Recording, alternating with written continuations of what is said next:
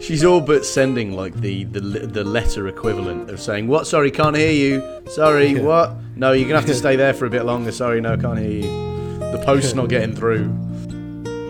I just love this image of Mr. Bennett retreating to the library to have a break, and Colin's following him in.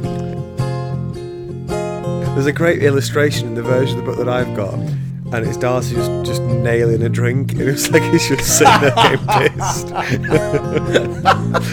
That's where you can just see him glancing off to the side and going, "Barkeep." Hello, good sir. Welcome to Shark Liver Oil. My name is Matt. I'm Dave. Hello. And we are doing a new book. It's time to leave the world of Watchmen and embrace the world of Jane Austen's Pride and Prejudice. It's a bit different for us, Dave, this book, isn't it? It's definitely a departure, Matt. So if you're listening to Shark Liver Oil for the first time, what we do, we're a podcast that it's kind of like an online book club, something like that. What we do is we take a book, break it down into a few parts. In this case, Pride and Prejudice. We're reading it in 4 parts and sort of discussing each section as we go along. This week, we are reading from the start of the book, surprise, surprise, to chapter 17, which is about roughly a quarter of the way through the book, slightly less. And this is it. If you've got any feedback on the book or on the cast, you can always send it in. We've got a bit to read later on. It is sharkliveroilpodcast@gmail.com, or you can find us on Twitter @sharkliveroil. Okay, Dave, have you read Pride and Prejudice before? I have read Pride and Prejudice before, although it was only quite recently that I came to it. Because it's... Well, so I'm of a generation which kind of... The BBC Pride and Prejudice adaptation happened when I was about 12. Yeah. And so all I associated it with was like this thing that people talked about because it was Colin Firth in his underwear. And I was like, well, that's not for me then, is it? You know, the whole appeal of it seemed to be summed up as like a particularly shit romance, really, is what I thought of it. But yeah, then I came to read it slightly later on and realised it's actually really funny. So I don't think we're going to find very many knob gags in it, but I'm quite confident we're going to find some funny stuff. yeah, it is. It's supposed to be sort of, in many ways, a satire, isn't it? Of the exactly. time. How about you? Had you read it before? Yes, I had, but my first experience of it surprised. I think a lot of people our age living in England or the UK, your first experience of it may have been this BBC adaptation, which they did in a number of parts, which was absolutely massive. I think it got quite big internationally as well, with, as you say, Colin Firth in it. I actually did watch that at the time. Did you? Yeah, it's like age 12. Bit of a confession to make. Well, it's because my mum sat me down with it and was like, "Oh, watch this with me, Matt." And because like everything else did was either with my dad or with my mates, it was actually quite nice to do something a bit different. Although obviously, this is the only time I've ever spoken of it since, because if word got out to my 12-year-old mates that I've been watching Pride and Prejudice, I don't think I'd have lived it down. that's polonium for a high school career, isn't it? Never let it be known. Yeah, but I managed to keep it under wraps until today. So the skeletons are out of the closet now. But I watched it, and that was... I enjoyed it then because it was, like I say, it was completely different to anything else I was doing at the time. And yeah, since then I've seen a couple of other film versions of it, and I think I read it when we were in sixth form, maybe. A lot of people read this book as a study guide, to study, don't they? But I told my dad actually that we were doing this, and he was like, "Oh, I hate that book." I was like, because he doesn't hate anything. I was like, "You hate Pride and Prejudice?" He was like, "Oh yeah, I had to do it in school. Terrible. All these horrible characters." And I was like, and I think that really ruins it for a lot of people having to do it in school. Yeah, and I think that's the same for a lot of classics, isn't it? They make them. They do a great job of making them a real chore. Yeah. But yeah. So, just in case if you want a little different kind of style to Pride and Prejudice, we're also going to be at the end of each of these episodes taking a dive into Pride and Prejudice and Zombies, which is the adaptation, which let's see, what does it say? Just to give you an idea of what that actually means, if you can't tell from the title, the blurb at the back begins, Pride and Prejudice and Zombies is an expanded edition of the beloved Jane Austen novel featuring all new scenes of bone-crunching zombie mayhem. So we're looking at Is this a scrambling attempt on our part to maintain our street cred? You know, we do Game of Thrones, we do Watchmen, and we do Zombie Apocalypse. And now we're doing Pride and Prejudice. We're like, how can we make this cooler? Zombies, we're still cool. It's a really good illustration of just how everything's got zombies in it these days, isn't it? It is. And I have to say, having not experienced Zombie Apocalypse as a masterpiece of English writing, I'm not too confident that adding zombies to Pride and Prejudice is going to do much more about it. It sounds to me more like a sort of... It sounds to me like classic Christmas publishing, you know what I mean? Like it's a one-line pitch. We've got Pride and Prejudice with extra zombies in it, and people go, "Oh, that's hilarious! I'll give that to my mum for Christmas," and nobody ever reads it. But yeah, maybe it's what turns it into a bona fide masterpiece. Maybe. I've not read it, although your confidence speaks volumes. Okay, so without further ado, shall we get into Pride and Prejudice? Do we want to do a little thing at the start to talk about the book in general, or shall we do that at the end?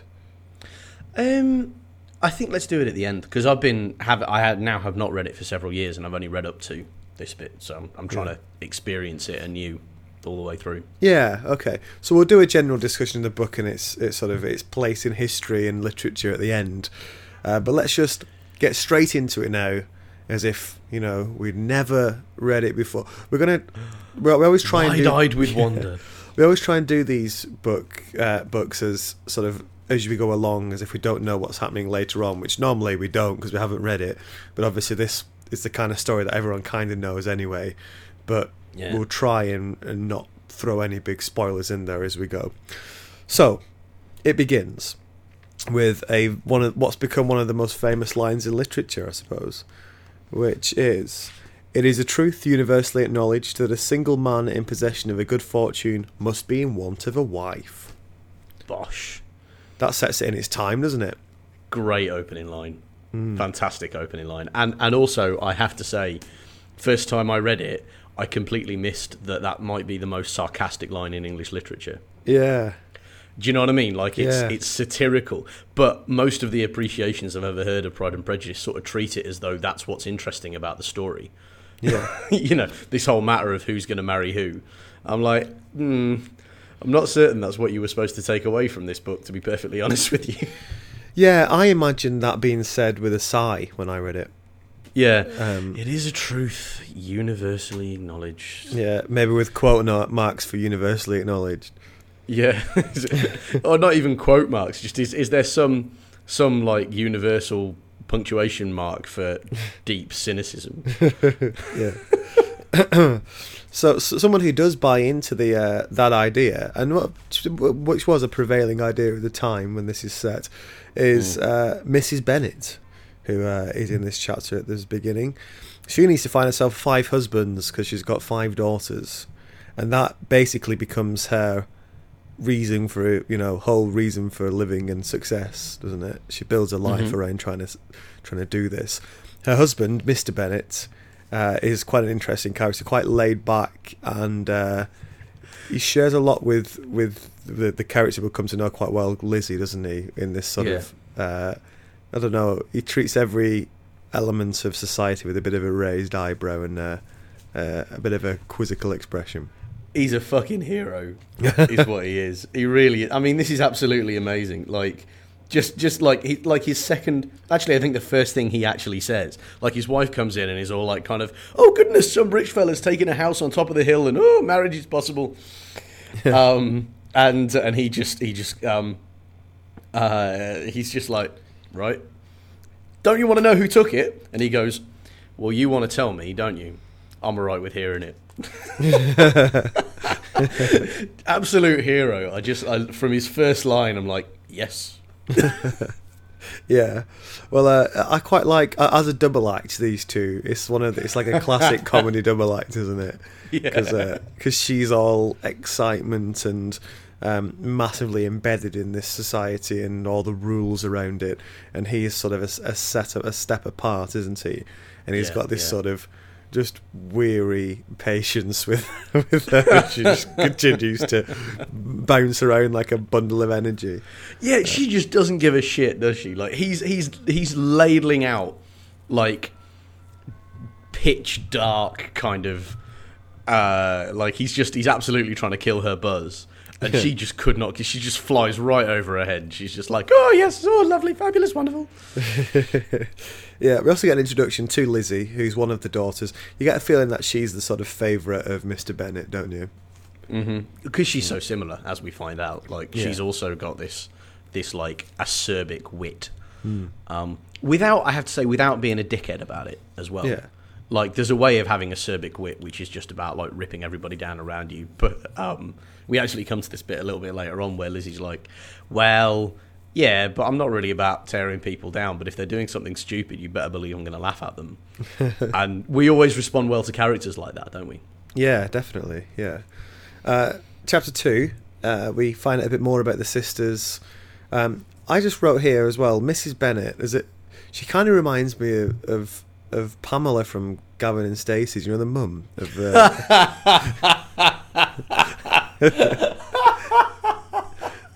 That's absolutely immense, and yes, absolutely true. It's a very absolutely British reference, true. But it's this sort of comedy mum who's like quite nice, but like really sort of the 21st century version. Like all the sort of neighbourhood politics and stuff is really important to her, and I think the thing that made me think about it this time was when Mrs. Bennet immediately has a go at a neighbour, doesn't she, and like puts her down.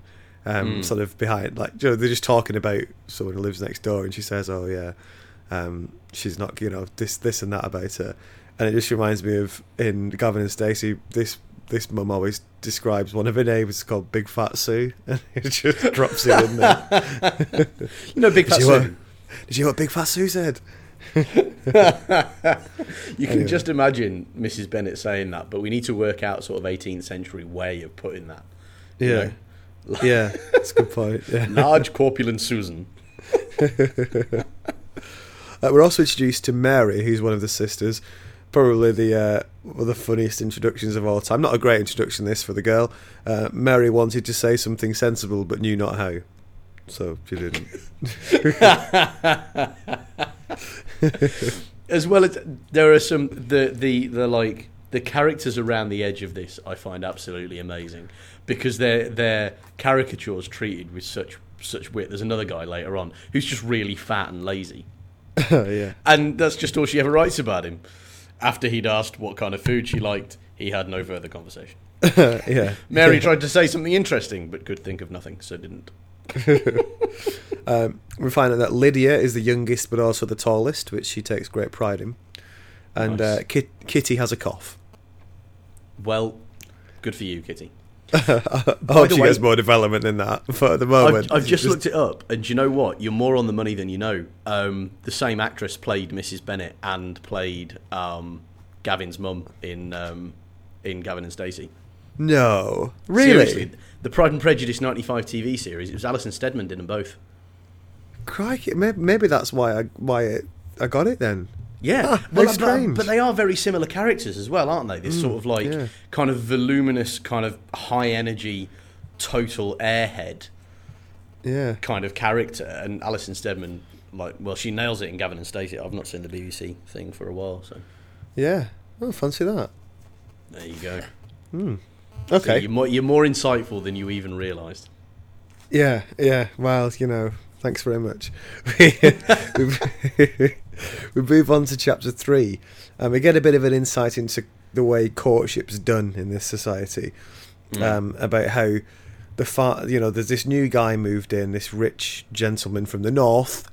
Yes, one in the box for the northerners. I know. I wonder whether you were gonna seize on that. And by the way, have you noticed how in all the adaptations, or both the adaptations that I've seen, they absolutely can't pull off Mr. Darcy with the northern accent? Yeah, I thought it was Mr. Bingley from. Oh, I suppose Oh, he's Mr. Bingley. Sorry, yeah, but by the same token, he's this kind of like blah blah blah blah blah. Yes, I'm very gentlemanly. I come from Surrey, actually, kind of. And I'd love it if they managed to nail the sort of posh northerner vibe. Do you know what I mean? Like lives in Harrogate kind of thing. Yeah, I think, but sort of posh people in Harrogate speak like Mr. Darcy as well, don't they? Well, you might be onto something there. I've not spent as much time hanging out with posh people in Harrogate, perhaps, but yeah, well, you know, I've cleaned down the carriages from time to time. Okay, yeah.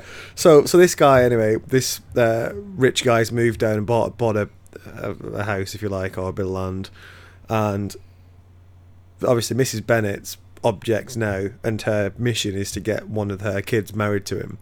But to get the daughters introduced to him, the dad's got to go over and see him first.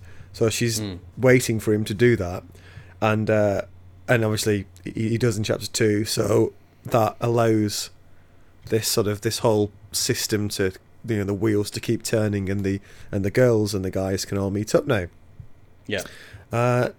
Mr. Darcy is introduced, who I get the feeling we'll come to know more of, as we say, from Derbyshire. Tall, good-looking, and of course, very importantly, rich.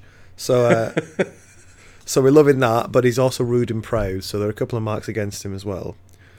Yeah. And compared to his friend Mr. Bingley, who's also rich, but is much more nicer and life and soul. Yeah. He's a party dude, isn't he? He's up for it, but in the least kind of like douche bro kind of way possible. I love that this 300 years ago is the kind of like, yeah, party, yeah, kind of stereotype, but instead he's like, Miss Bennet, good evening, might I interest you in a waltz? Yeah. How far we have fallen, Matt. Yeah, he's one part party dude and 2 part lovely bloke, isn't he? So. Yeah, and pretty much everybody wants to marry him, you know. Yeah. And I'm amongst their number. I'm not. It's interesting that Elizabeth's sitting down in just sort of near Darcy, and Darcy does this review of her when someone asks, you know, what do you think of this Elizabeth girl? And it's the most damning with faint praise review of all time, where he says she's tolerable. And the funny thing is here, most girls in this situation and in this society would be absolutely crushed by that. But Lizzie finds it hilarious and ends up telling it other people as a funny story, which is amazing. A lovely introduction to her, isn't it? It is, and I've got to say, I think there's something like it's clear to me that Lizzie's one of the great characters of English literature, just because everything you're expecting to be from moment one, she kind of spins off and does not become. Yeah, she's got top banter. Exactly. And also, when they get back after this party, the Mrs. Bennet obviously hears of what Darcy said, and she says to Mr. Bennet, who wasn't at the party, "Oh, I wish you'd have been there because you could have given him one of your set downs." Which is, yeah. Does she mean sort of take him outside and give him a beating? Because I don't imagine Mr. Bennet could really do that. I don't know. Like, is this Mr. Bennet kind of hiding his previous past as a cage fighter behind a veneer of cynical humour? No, I think he's just sort of. I think he's just sort of the kind of guy who would not kind of stand for that sort of nonsense and be like, oh yeah, nice hat. You know, or whatever. Take it to pieces that way. But of course, the ironic thing is that he doesn't need to be there, and Lizzie's more than capable of administering exactly those put downs herself. Yeah, exactly. Yeah. Okay, so chapter 4, it's clear that Jane, who's the eldest sister and bit of the sort of rising star in the family, this is the one that Mrs. Bennet thinks she's going to have some good success with marrying off. She's very fond of Mr. Bingley, and. It's interesting here, Jane. We get a good bit of glance into Jane's character through Lizzie when they're having this conversation, and Lizzie says, you know, like, you're so nice and you see the good in everybody, and she really is like this, isn't she? Jane's very quite vanilla, nice girl next door, isn't she? Yeah, very much. But she's not a knobhead. Like, we're going to come later on to one or two of the sisters, the Bennett sisters, who are just knobs. But Jane's kind of... I think, like, Jane's comfortable playing the game, you know? Whereas I suspect Lizzie's like, the game? Yeah. You play the game plays you. That's what I can imagine her saying. This is the point where I have just put a note in here saying, you know, Bingley's just bought an estate. Darcy owns a load of land as well. It's very clear by this chapter that this book is going to be entirely about a very specific class of people, in a specific time, and it's going to pretty much ignore other areas of society. And are we bothered about that? Does that damage the book at all? Well, that's a very good question. I think it's okay for a story to do what it sets out to do, which is kind of tell like a satire of this sort of world. And I don't think it just kind of unthinkingly accepts privilege. You know, like it makes quite a lot of mileage out of the fact that the whole, you know, the difference between middle class and upper class is so kind of ruthlessly exploited in this culture. I don't think it's very positive about that at all. And you can't ask everything to be, you know, Dickens, can you? You know, I don't think... You know, if I want some social realism about this time, there's loads of people that I can go to and read about that sort of thing.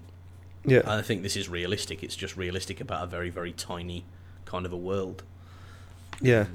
I think you're right. And also, this is what this story is fairly unashamedly about, isn't it? It's about how people in this section of society dealt with relationships. So yes, maybe it would be a bit strange to throw in a few other aspects of society in there as well, but I think it's something worth mentioning.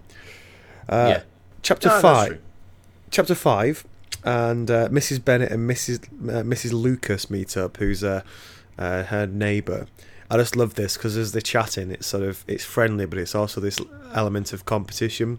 Sort of one-upmanship, and it's just, you know, good fun to watch. There's another party, isn't there? And there's this bit where Darcy's just sort of sitting next to one of the girls and just not saying anything, and just it looks like there's a great illustration in the version of the book that I've got, and it's it's one of the girls sitting there looking at him. And it's Darcy just nailing a drink, and it's like he's just sitting there getting pissed. That's where you can just see him glancing off to the side and going, "Oh fuck, barkeep, bring me your strongest wines." The girl's expression is like, "What are you doing?"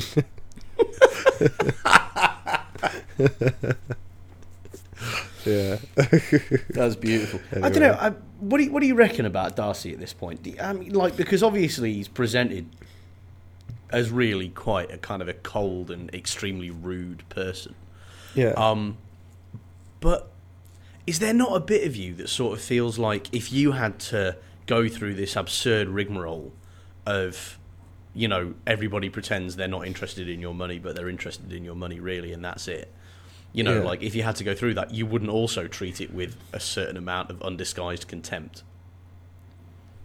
Yeah, it's... I'm not surprised that he goes through life with a bit of a... Especially considering his character, which we find out a bit more later. It's sort of a general shoulder shrug at how ridiculous a lot of the situation is, which is something he kind of shares in common with Lizzie, isn't it? Yeah, very, very true, actually, yeah. In chapter 6...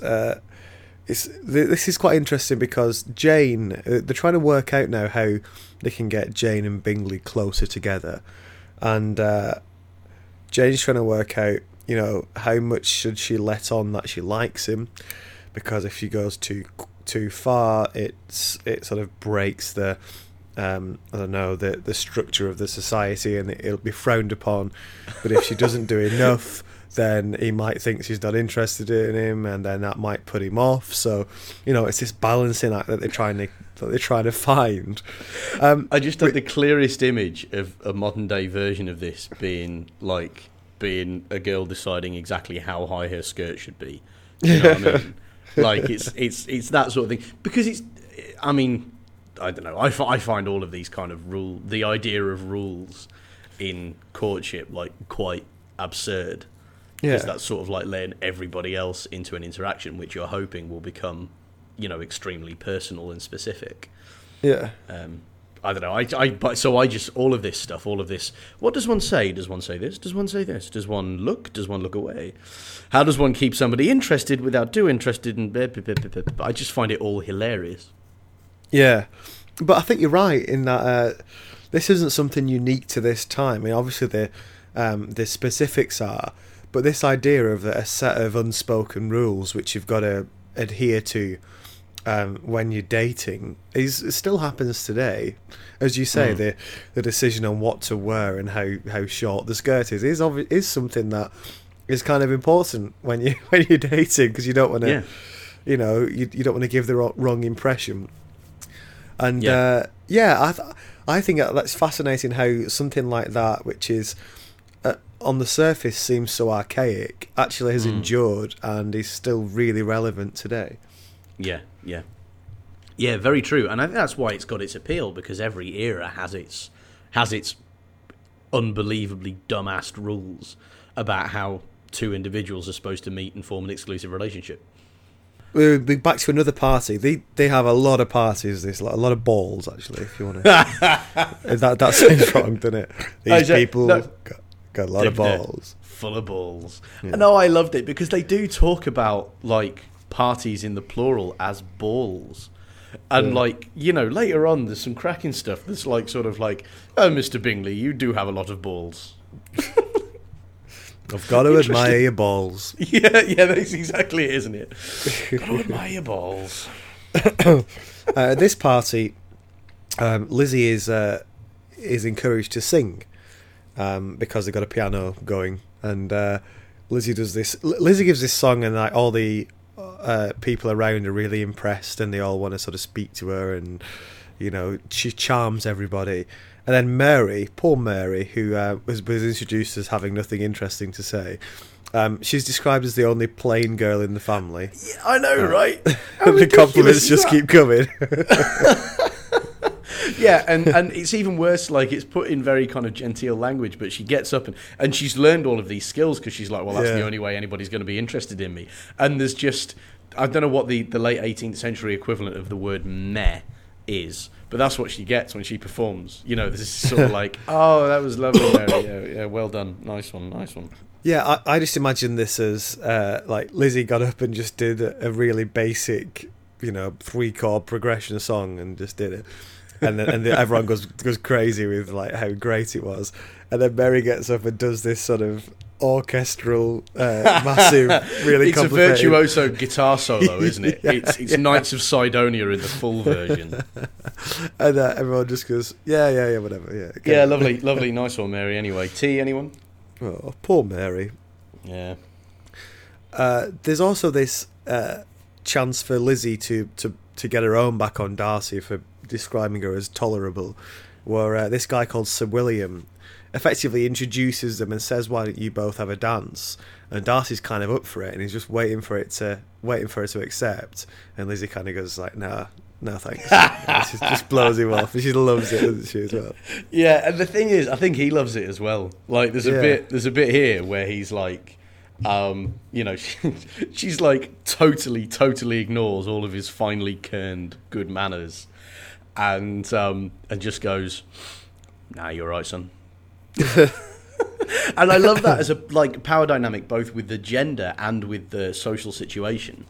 You know, like because social convention would say that she should be jumping all over this and acting as though they're nearly married now and all of that, and you know, all of this stuff which Darcy clearly finds quite contemptible is what she should do according to the rules of society, but she just doesn't do any of it.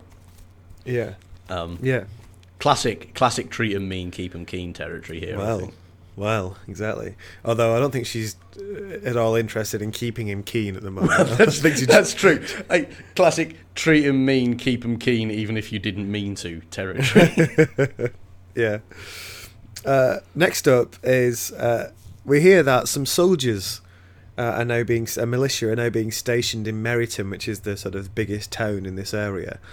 And Lydia and Catherine, two of the daughters, are delighted at this because they like a man in uniform. Mrs.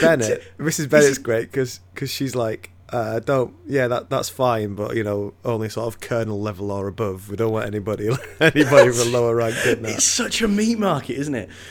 I don't know about you. When I saw this and it said militia, I was like, I mean, historically, I kind of know that the word militia meant just kind of like, that's what the army was back then. It was a load of private militias all rallied to the cause of the nation and stuff. Yeah. But there was a bit of me which, using more modern terms in that thing, like I just imagined these like total nutcases on like the American border with Mexico, like burrowed into the desert and taking law enforcement into their own hands, and that being like a major social romantic catch.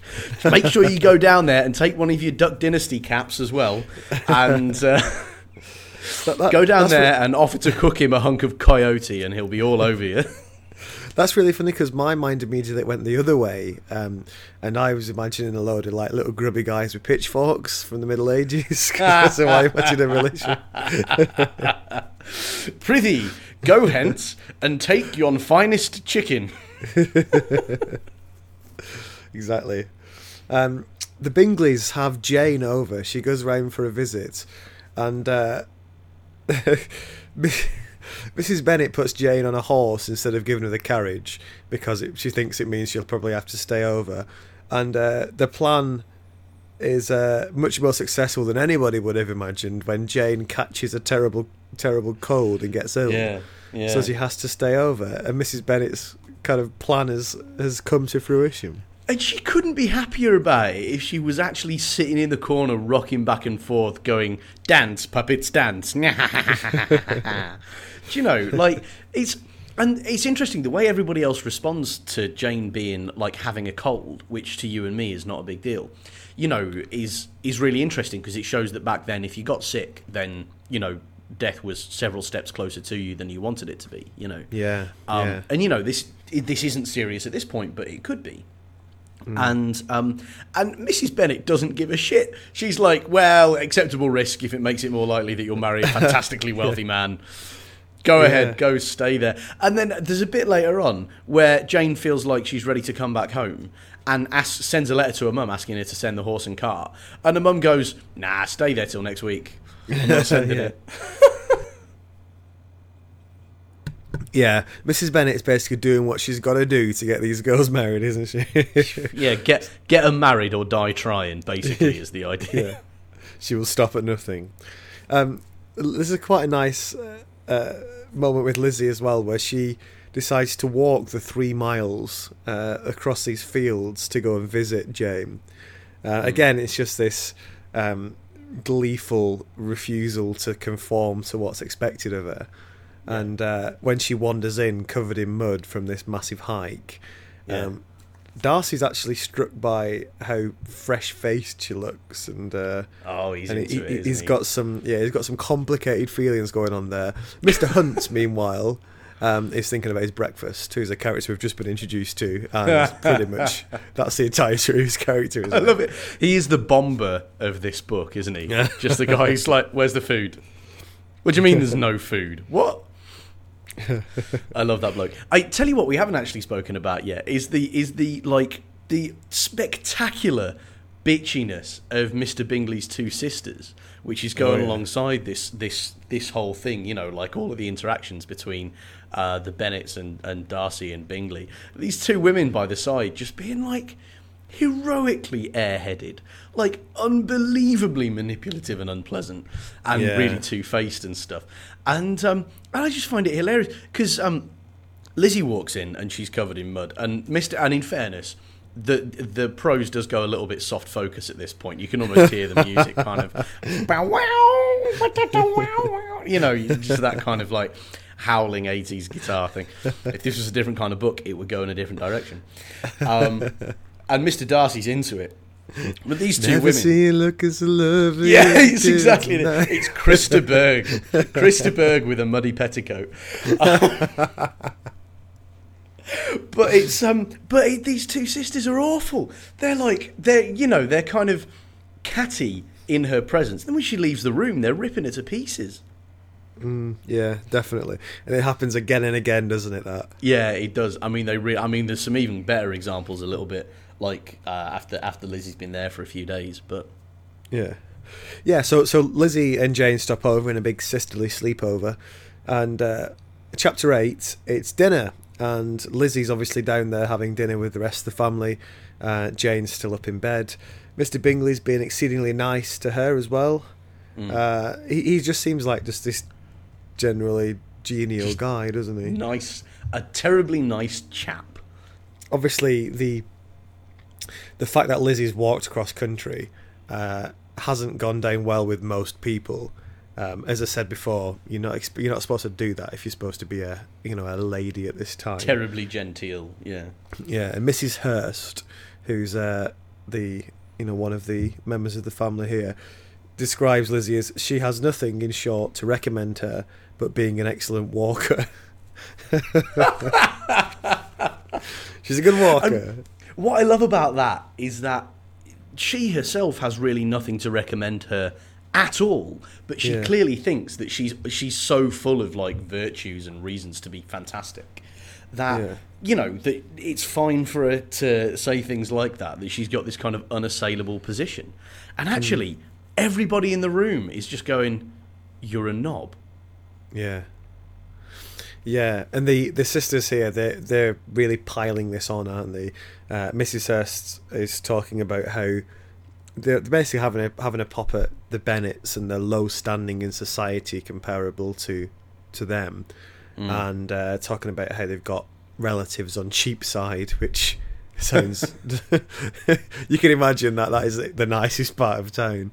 That's true. No, but I thought they were talking about in London. It's Cheapside is actually like the route past all the banks. Oh, right. So I was a bit confused by that, because I've always thought whenever I've been in that part of London, I've been like, oh, that's a weird name to give the bit where all the money is. Yeah.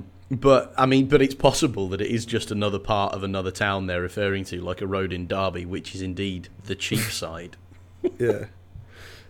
It's interesting here that there seems to be a general agreement that amongst, maybe apart from Mr. Bingley, everybody else, that Jane's lovely, Lizzie's a bit weird, but Jane's nice enough, but her family's connections are so poor that they can't seriously entertain having her marry Bingley.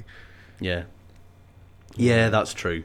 And is this the scene where Darcy kind of notices her and starts getting a little bit overheated, but then reminds himself that, like, he actually says something like, if she was a bit richer, I'd be in danger here.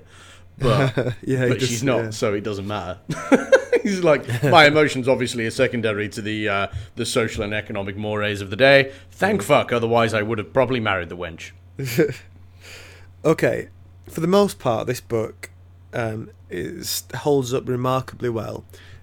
Including the language and obviously the themes, but every so often there's a little sentence that dumps you out of the story because meanings of words have changed significantly over the years, and this is one of them. So let me just read this to you.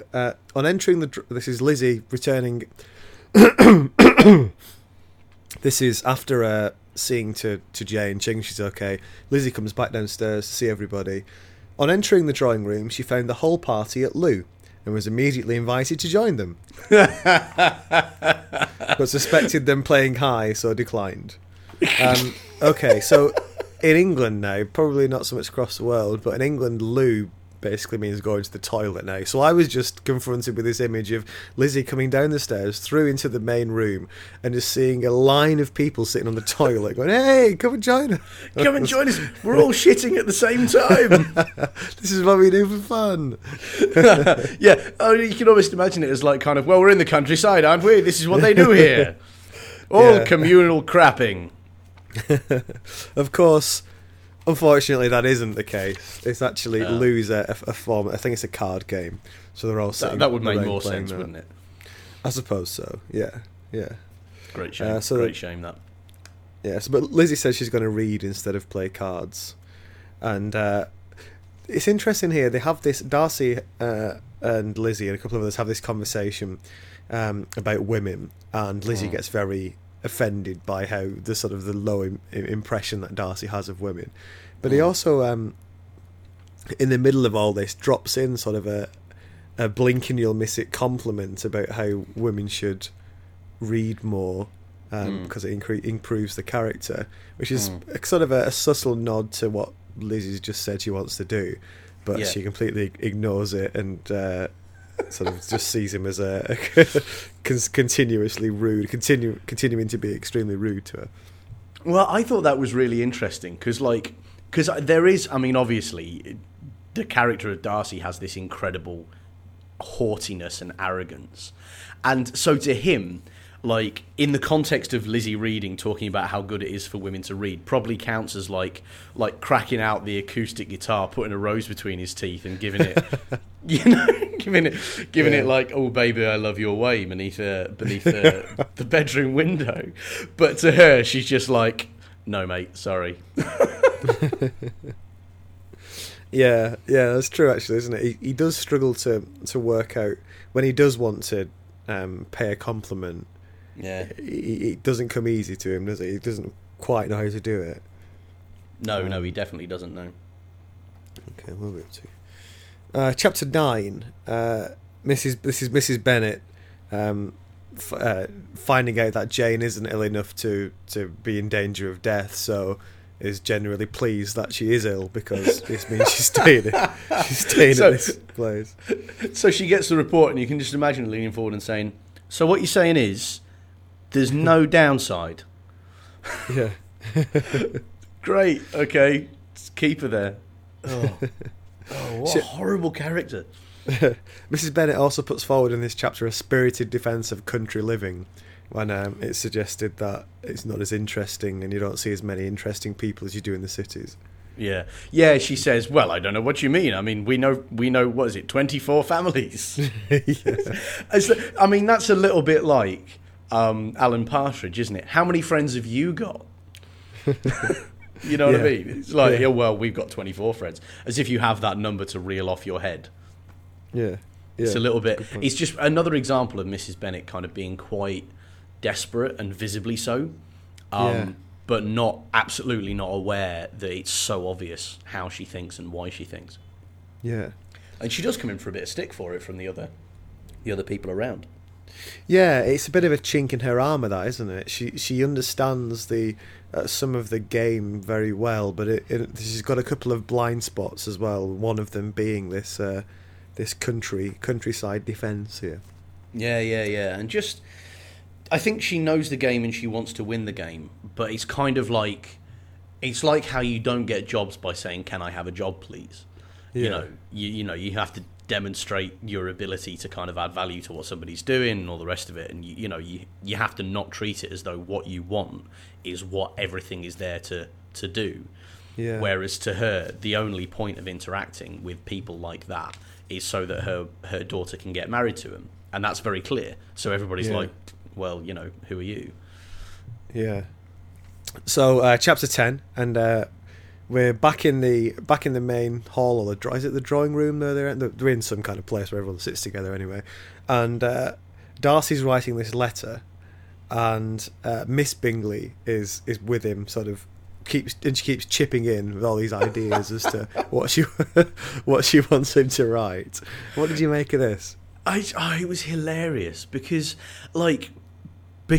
you get a real sense in this scene of like Darcy's total contempt for the kind of woman that's only really interested in marrying him. So it's this whole thing by Miss Bingley is a play to be like, "Oh, look at me, look at me, look at me, look how condescending I can be, look how interesting I am, look at me, look at me, look at me." It's juvenile. It's worse than juvenile. Like if there's a kid doing this, it's adorable. If it's a grown woman, you're like, "How old are you?" And it's her whole conversation is kind of sycophantic towards Mr. Darcy, but actually pays no attention to him at all. She doesn't pay attention to the fact that he wants to write a letter. She just kind of, the whole point of him doing whatever it is he's doing should be that she is at the centre of it. And since she's not, she keeps interrupting him. And this is a fucking masterpiece of, like, shutting somebody down. Just this whole passage is amazing. Like, Miss Bingley's, "How delighted Miss Darcy will be to receive such a letter." He made no answer. "You write uncommonly fast." "You are mistaken, I write rather slowly." "How many letters you must have occasion to write in the course of a year. Letters of business, too. How odious I should think them." "It's fortunate, then, that they fall to my lot instead of yours." Like, everything he says is just like, "Oh, how annoying it must be to do business letters. I don't mind them. I wouldn't like them at all. Good job they're mine, then." Just, like, he could not, within the boundaries of polite conversation, more clearly want her to just fuck off. If he had a massive sign up saying, "Please fuck off." It's amazing. Yeah, you can imagine him sighing before every answer as well of these. Yeah.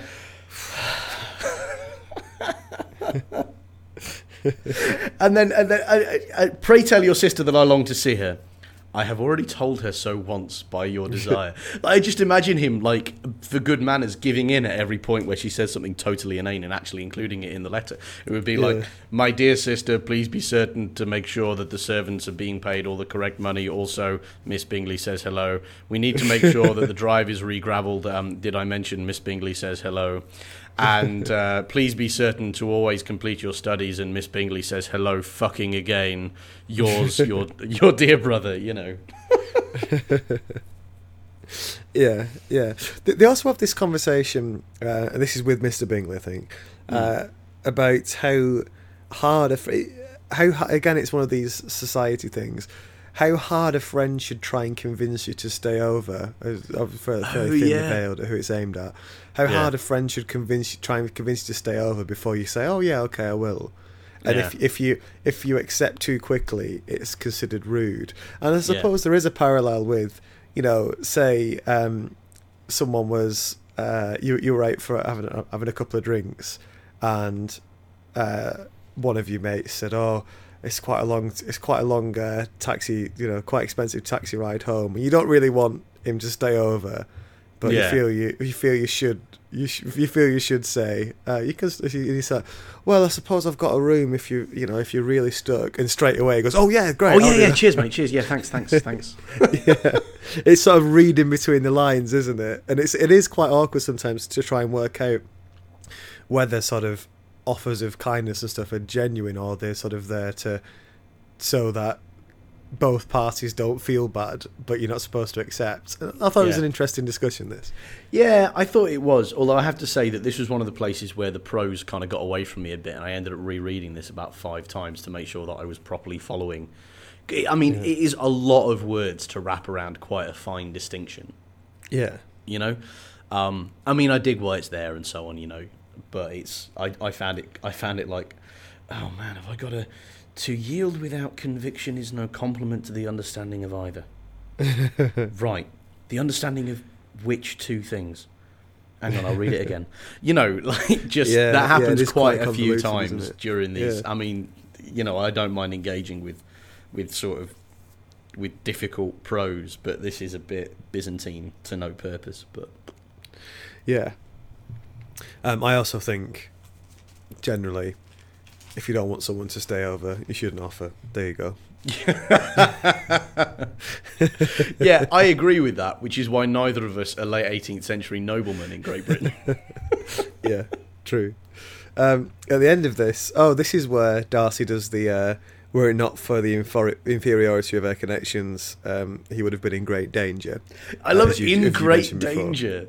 Yeah. Just such a hilarious phrase. It might have been some danger, actually. I may have got that wrong. But yeah, same thing. Yeah. They all go for a walk as well. I love how every so often it strikes me how just no one does anything in this book. Like, no one works. You just all wander around throwing balls every now and then, reading, writing letters and going for walks, and that's it. The idle rich, Matt, that's what we're seeing. Yeah, it's no surprise that there was a revolution in France, is there? All these people just wandering about doing nothing while everyone else does all the work. Yeah. Yeah, anyway, that's that done. Chapter 11, Mr. Bingley's attending to Jane. Oh, no, hang on. Before we do that, I love the bit at the end of chapter 10 where there's a couple of bits actually I really love. First of all, there's a moment where somebody's playing music and Darcy goes over and offers her a dance because he's impressed at this, but he's had an entire day of Miss Bingley, and now he's kind of the appeal of a woman who actually has an original thought in her head has never been more apparent. Yeah. And I love it. He goes over and he's kind of, do you want to dance? And she's like, I've therefore made up my mind to tell you that I do not want to dance a reel at all, and now despise me if you dare. And I love his response, because that's basically fuck off and stay fucked off. Yeah. And he's like, I'm probably not going to say that, to be honest. And just kind of sticks around. And I just love his thing where he's now he's impressed. He's nah, sorry, you're not turning me off. Yeah. I find that really funny. And then you've got this thing where there's this, everybody goes out for a walk, and Miss Bingley is dissing Elizabeth to Darcy, and her sister turns up with Elizabeth and just absolutely ditches Elizabeth, and just kind of goes and attaches herself to Mr. Darcy's spare arm. They walk down this path which only fits 3, leaving Elizabeth behind them. And Darcy's like, this is terribly rude, we must do something about it. Elizabeth couldn't be happier. She's like, I don't have to walk with you people anymore. Fucking mint. I'm off. And he just got some really nice stuff there about Lizzie and Darcy's kind of developing relationship of a kind of grudging and then not so grudging respect for not being so kind of in love with the rules as Mr. Bingley's 2 sisters are. Yeah. I just that whole thing. I thought that was a really nice little encapsulation of the interactions we've seen so far. Yeah. Okay, so chapter 11. Bingley attends to Jane. He's making sure she's comfortable, building up this fire in the room, which is not a euphemism. I was going to say he's keen. Darcy is reading. You get Miss Bingley. It is interesting, isn't it, how just completely shameless the Miss Bingley attempts at getting Darcy's attention are. She's almost floundering around him, desperate to get some kind of connection with him. Yeah. And it's a bit, in some ways, it's a little bit sad, but she's also quite mean and horrible, so you don't mind so much. Exactly. I mean, it's seeing somebody who who unconsciously demands privilege not being given it, and that's a difficult thing to feel sorry for, isn't it? Yeah. There's this bit where Lizzie's asked to go for a walk around the room, and Darcy's asked if he wants to join as well, and he gives this great line, and it's this one of those things that not everybody can pull this off, That's true. you this can really easily come across as really lechy and pervy, but he basically says, there are 2 reasons that you can be going there, that you could be taking a walk around the room. One is to discuss secrets, and the other is to show off your figures effectively. And he says, if the first, I should be completely in your way, and if the second, I can admire you much better as I sit by the fire. And do you think he pulls it off? I think he kind of does, yeah, because they go, oh, shocking. Yeah. And I suppose for the era it makes a lot of sense and stuff, but I've got to say, anybody tried that as banter nowadays, that would be like, you what? Do you want to stop perhaps rubbing your thighs so much while you talk? It's just a bit, came off as creepy rather than anything else. I don't know though. I think some people still get away with saying stuff like that, and it goes down quite well. I've seen. You've witnessed that. I've seen it happen. I can't do it, but I've seen it happen. Oh God, can you imagine? Because that's basically like trying to flirt by proclaiming yourself to be a total cretin. I don't understand the whatever. Yeah. Well, I think it belongs in the 18th century. Okay. Oh, there's another little sort of spiky argument between Lizzie and Darcy, but you really get the feeling now that this is more like, the kid pulling the girl's hair at school. The other way around, He's keen. He's keen. they're enjoying these arguments a little too much, maybe. Yeah.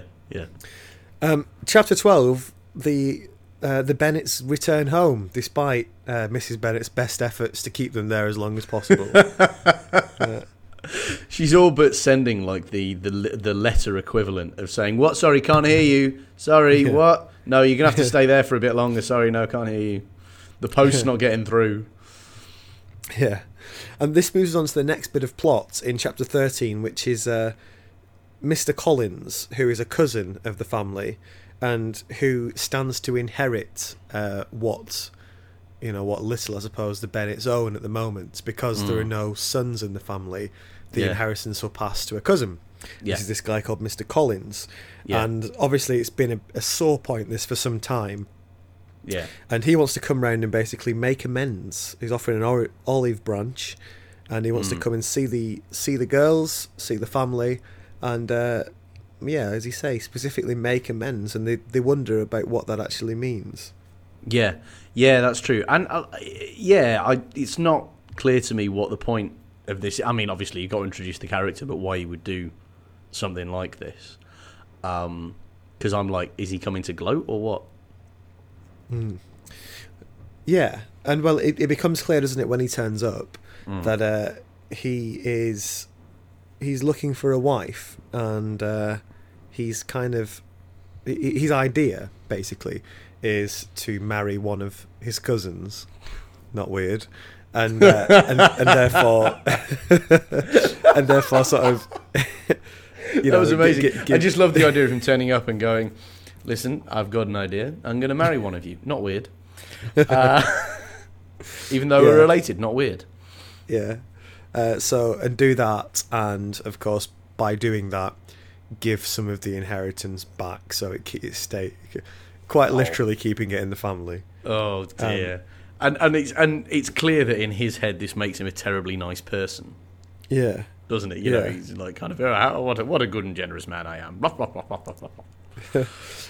He also asks, once he's eaten, he asks Mrs. Bennet which of her daughters is so talented at cooking. Prepared the meal. Yeah. And obviously Mrs. Bennet's really offended, because she's like, "No, we can afford to keep a cook. We've got our own cook." I just think that's absolutely priceless.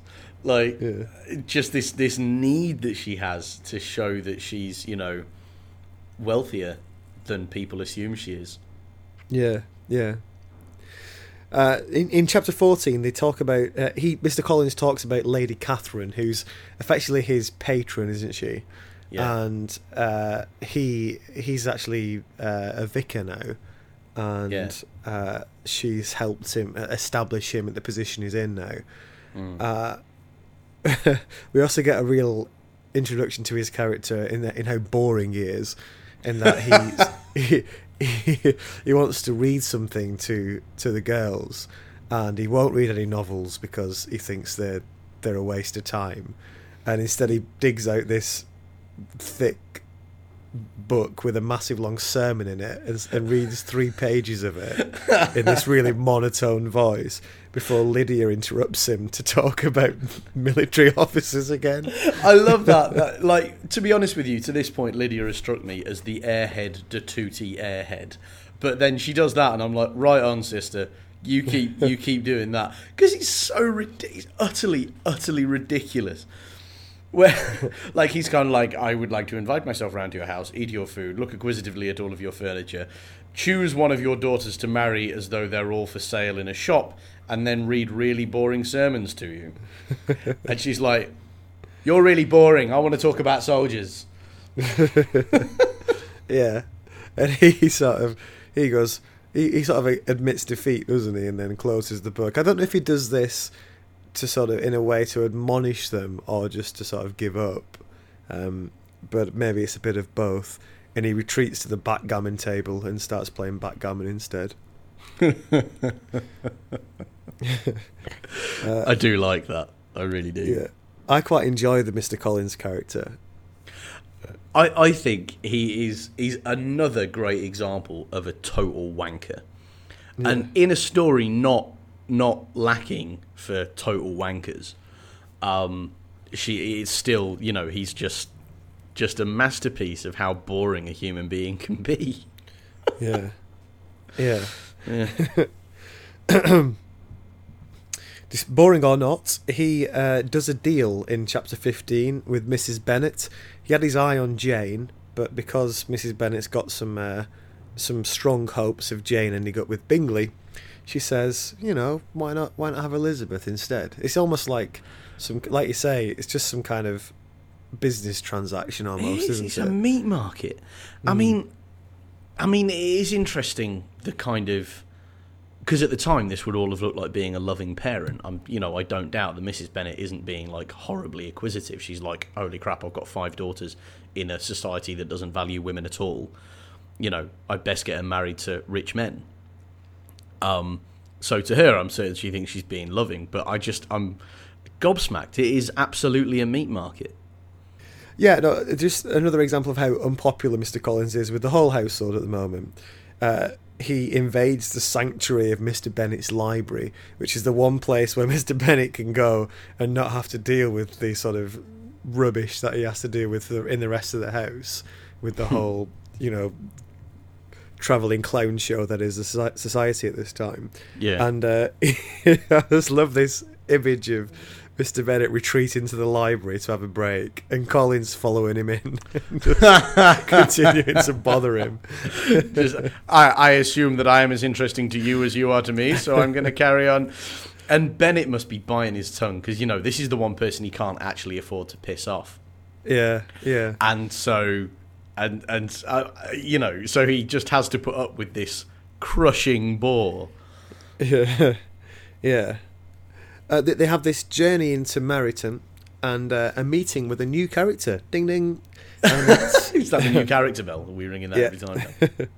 It's called Mr. Wickham, and he's this dashing young officer. And as they're meeting in the street, Darcy and Bingley turn up, and there's this immediate tension as there's obviously some issue between Darcy and Wickham, and disses have been exchanged. I think this is. I love the idea of this being an extremely posh rap beef. Like they're not wearing the right gang colours. The Crips versus the Bloods in Meryton. Yeah, and we don't get any idea of exactly what's behind that in this chapter. It's just sort of left there, isn't it? And you're left wondering, ooh, what's this all about? Yeah. We find out in chapter 16. Where there's another party, surprise, and do you mean another ball, Matt? The ball, and, lots of balls. Yeah, and Wickham and Elizabeth get talking, and Wickham talks about his relationship with Darcy, how they don't like each other, and Wickham basically shits all over Darcy and his sister. He says Darcy cheated him out of his. Basically, it seems that Darcy's father was going to give Wickham part of his inheritance, and then Darcy cheated him out of it after his dad died. You bastard. Yeah. And he tells this sob story, and Elizabeth listens intently and thinks it's scandalous, and she comes away with her head full of him, and you get the feeling that she's really fallen for Wickham here as well. Interesting. I don't know. What did you make of this? Like, what did you make of the possibility that Darcy could be, that we could be experiencing a double fake out here? Darcy starts off being a really arrogant wanker, and then kind of warms a little bit, and then turns out to be a total bastard. Like, did you buy it, or were you suspicious at this point? It's really hard to say because. I don't remember coming across this story for the first time, but yeah, this is the sort of the key, one of the key questions in the first third of the book, isn't it? Is who is Darcy, and it moves from, as you say, arrogant and not particularly likable to a bit of a warmer character to suddenly right back down the horrible end of the scale again. And coming from someone like Wickham, who seems such a He doesn't seem to be anything bad to say about him. He's got it all, hasn't he? He's good looking, he's polite, he's interesting. You know, Bingley's good looking, polite and rich, but he seems not the brightest bulb on the tree. Wickham seems to have that as well, so he seems to have everything, doesn't he? Yeah, that's true. So yeah, it suddenly makes you think, either it makes you think, well, yeah, Darcy must be terrible, or maybe your suspicions are aroused. Maybe this guy's too good and too nice and too interesting and too perfect. Interesting. But we will have to wait till next week to discuss that. Yeah, cliffhanger. That brings us to the end of the passage for today. For next week, we will be reading up to chapter 30. Hold on. I've got it here. I made a note of it and then misplaced it. For next week, we'll be reading as far as chapter 34. There we go. So it's about 80 or 90 pages of book. Dave, I know what you're thinking.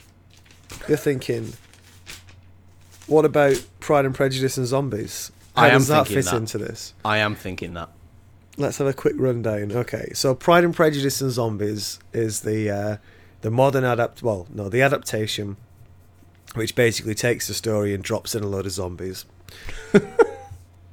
First thing to say, the opening line changed to, "It is a truth universally acknowledged that a zombie in possession of brains must be in want of more brains." Which is true. That's true, but that's the line that you put in so that people can put it in the newspapers in like early November and everybody goes out and buys it for Christmas. That's a truth universally acknowledged, which no one would say with sarcasm. I can't imagine anyone questioning the truth of that statement. Can you imagine people being like, "It is a truth universally acknowledged. Those zombies, all they want is brains. How shallow." Yeah. A couple of other differences to this part of the book. Netherfield Park, which is the place which has been bought by Bingley, is empty because everybody moved out in the original version. In this version, it's empty because everyone's been slaughtered by zombies. The zombie horde has come past. At the first ball that they have, when they all meet for the first time, it ends with a massive zombie attack, and Mrs. Long, who I don't think we've met, gets eaten. So that's the shocking moment in that. Also, the girls fight their way free by forming a particular formation with the swords pointing outwards and lopping off zombie heads as they go. It's quite different to the version we've read. Little bit. Yeah. Oh, I thought it was quite funny when you said before that, sickness is no laughing matter in Pride and Prejudice. It isn't in the zombie version because Jane gets attacked by zombies on the road on the way to visit Darcy and Bingley. Oh, and that's why she's sick. Yeah, they're wondering whether she'll turn into a zombie, which she doesn't in the end. That's a bit... You can't... Oh, rubbish. You have somebody attacked by zombies on the road, they've got to turn into a zombie. That's the way it works. The walk into the last walk they had in this part of the book so far, they come across an overturned wagon with a girl called Penny McGregor who's been killed by zombies as well, and they end up burning a load of zombies to the ground there. And one of the parties that they have is a crypt and coffin themed party. Crypt and coffin themed party. Yeah, which is, if you're in the middle of a zombie uprising, you may as well turn it into a fun party as well. Sorry. That's so rubbish. Well, that's just a little taste of what happens if you drop a load of zombies into this classic of English literature. And whoever would have thought that it would turn out to be a poorly conceived bunch of crap? Personally, I was expecting it to be an adornment to Pride and Prejudice's deathless prose, but apparently not. No one's more surprised than me. Okay, right, moving on to a bit of feedback. One bit from one from Claire. Claire says that it's interesting the way that what's the guy called? Is it Mr. Hurst? Is portrayed in the book as constantly thinking about food. Yeah. Whereas in the TV version, and I think in the film as well, she says he's portrayed as a drunk. He's just constantly drunk. Interesting. Yeah, and so maybe that was supposed to be the implication, but like it was too delicate to say that back then. Perhaps maybe that's in the text. But to be honest with you, I prefer it more as Bomber. I prefer it more as this guy who's like kind of, you got any chips? No. Well, I've got nothing to say to you. Bye. You know. Yeah, that's true. And I think either works as well, because it's just this character who doesn't seem to have a great deal to do and is a bit bored with society and has found comfort just in excess, hasn't he? Yeah. So that's Max emails in to say that he too has I think it's his first or one of his first experiences of Pride and Prejudice was actually Pride and Prejudice and Zombies. Really? Which made it over there. He's also seen a Bollywood version of Pride and Prejudice called Bride and Prejudice. I've never seen that. Recommends. That could be really interesting, though. Apparently it's fairly famous, that, isn't it? I think. Oh yeah. I did quite well in the UK. I think I've just never seen it. Yeah. But yeah, we'll see how that progresses. But I find it great to imagine how someone who would read Pride and Prejudice and Zombies is the first version of it, you know, and then read the original almost as a second. They've missed out the zombie attack on the road there. It was poetry. You can't do that. That's re-editing Casablanca. But I'd expect as time goes on now with this in the shop, with Pride and Prejudice and Zombies in the shops, I bet there are more and more people who read this first, and then if they still want to read the original, will go along to it. But it's such a strange thing to imagine that, isn't it? Yeah, it is. Yeah, I can't decide whether that's better, because I'm not an enormous fan of the TV adaptation, which is how most people our age and slightly older kind of came to this for the first time. Yeah. So I don't know, is it better to come to it like compulsorily in English lit class, or because all the girls fancy Mr. Darcy in the 1995 adaptation, or through zombies? Like, which is the better way of encountering this text? Max also says there are other versions of this at the moment. There's Sense and Sensibility in Sea Monsters.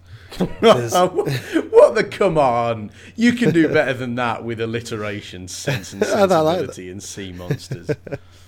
There's Abraham Lincoln Vampire Hunter. Oh, that's quite funny, actually. That's a film. Oh, is it a film? It's a film. I don't know if it was a book first, but it's definitely a film. Abraham Lincoln Vampire Hunter, which, unless I'm very much mistaken, was made to coincide with some like major anniversary of Lincoln's, like, I don't know, birth or death or passing the Emancipation, whatever thing.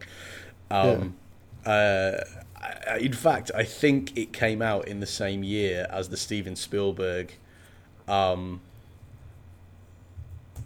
Steven Spielberg biopic, which raises the magnificent possibility that people who just bustle into the cinema and don't pay very much attention to what's going on might go and watch Abraham Lincoln Vampire Hunter thinking it's a historically accurate biography.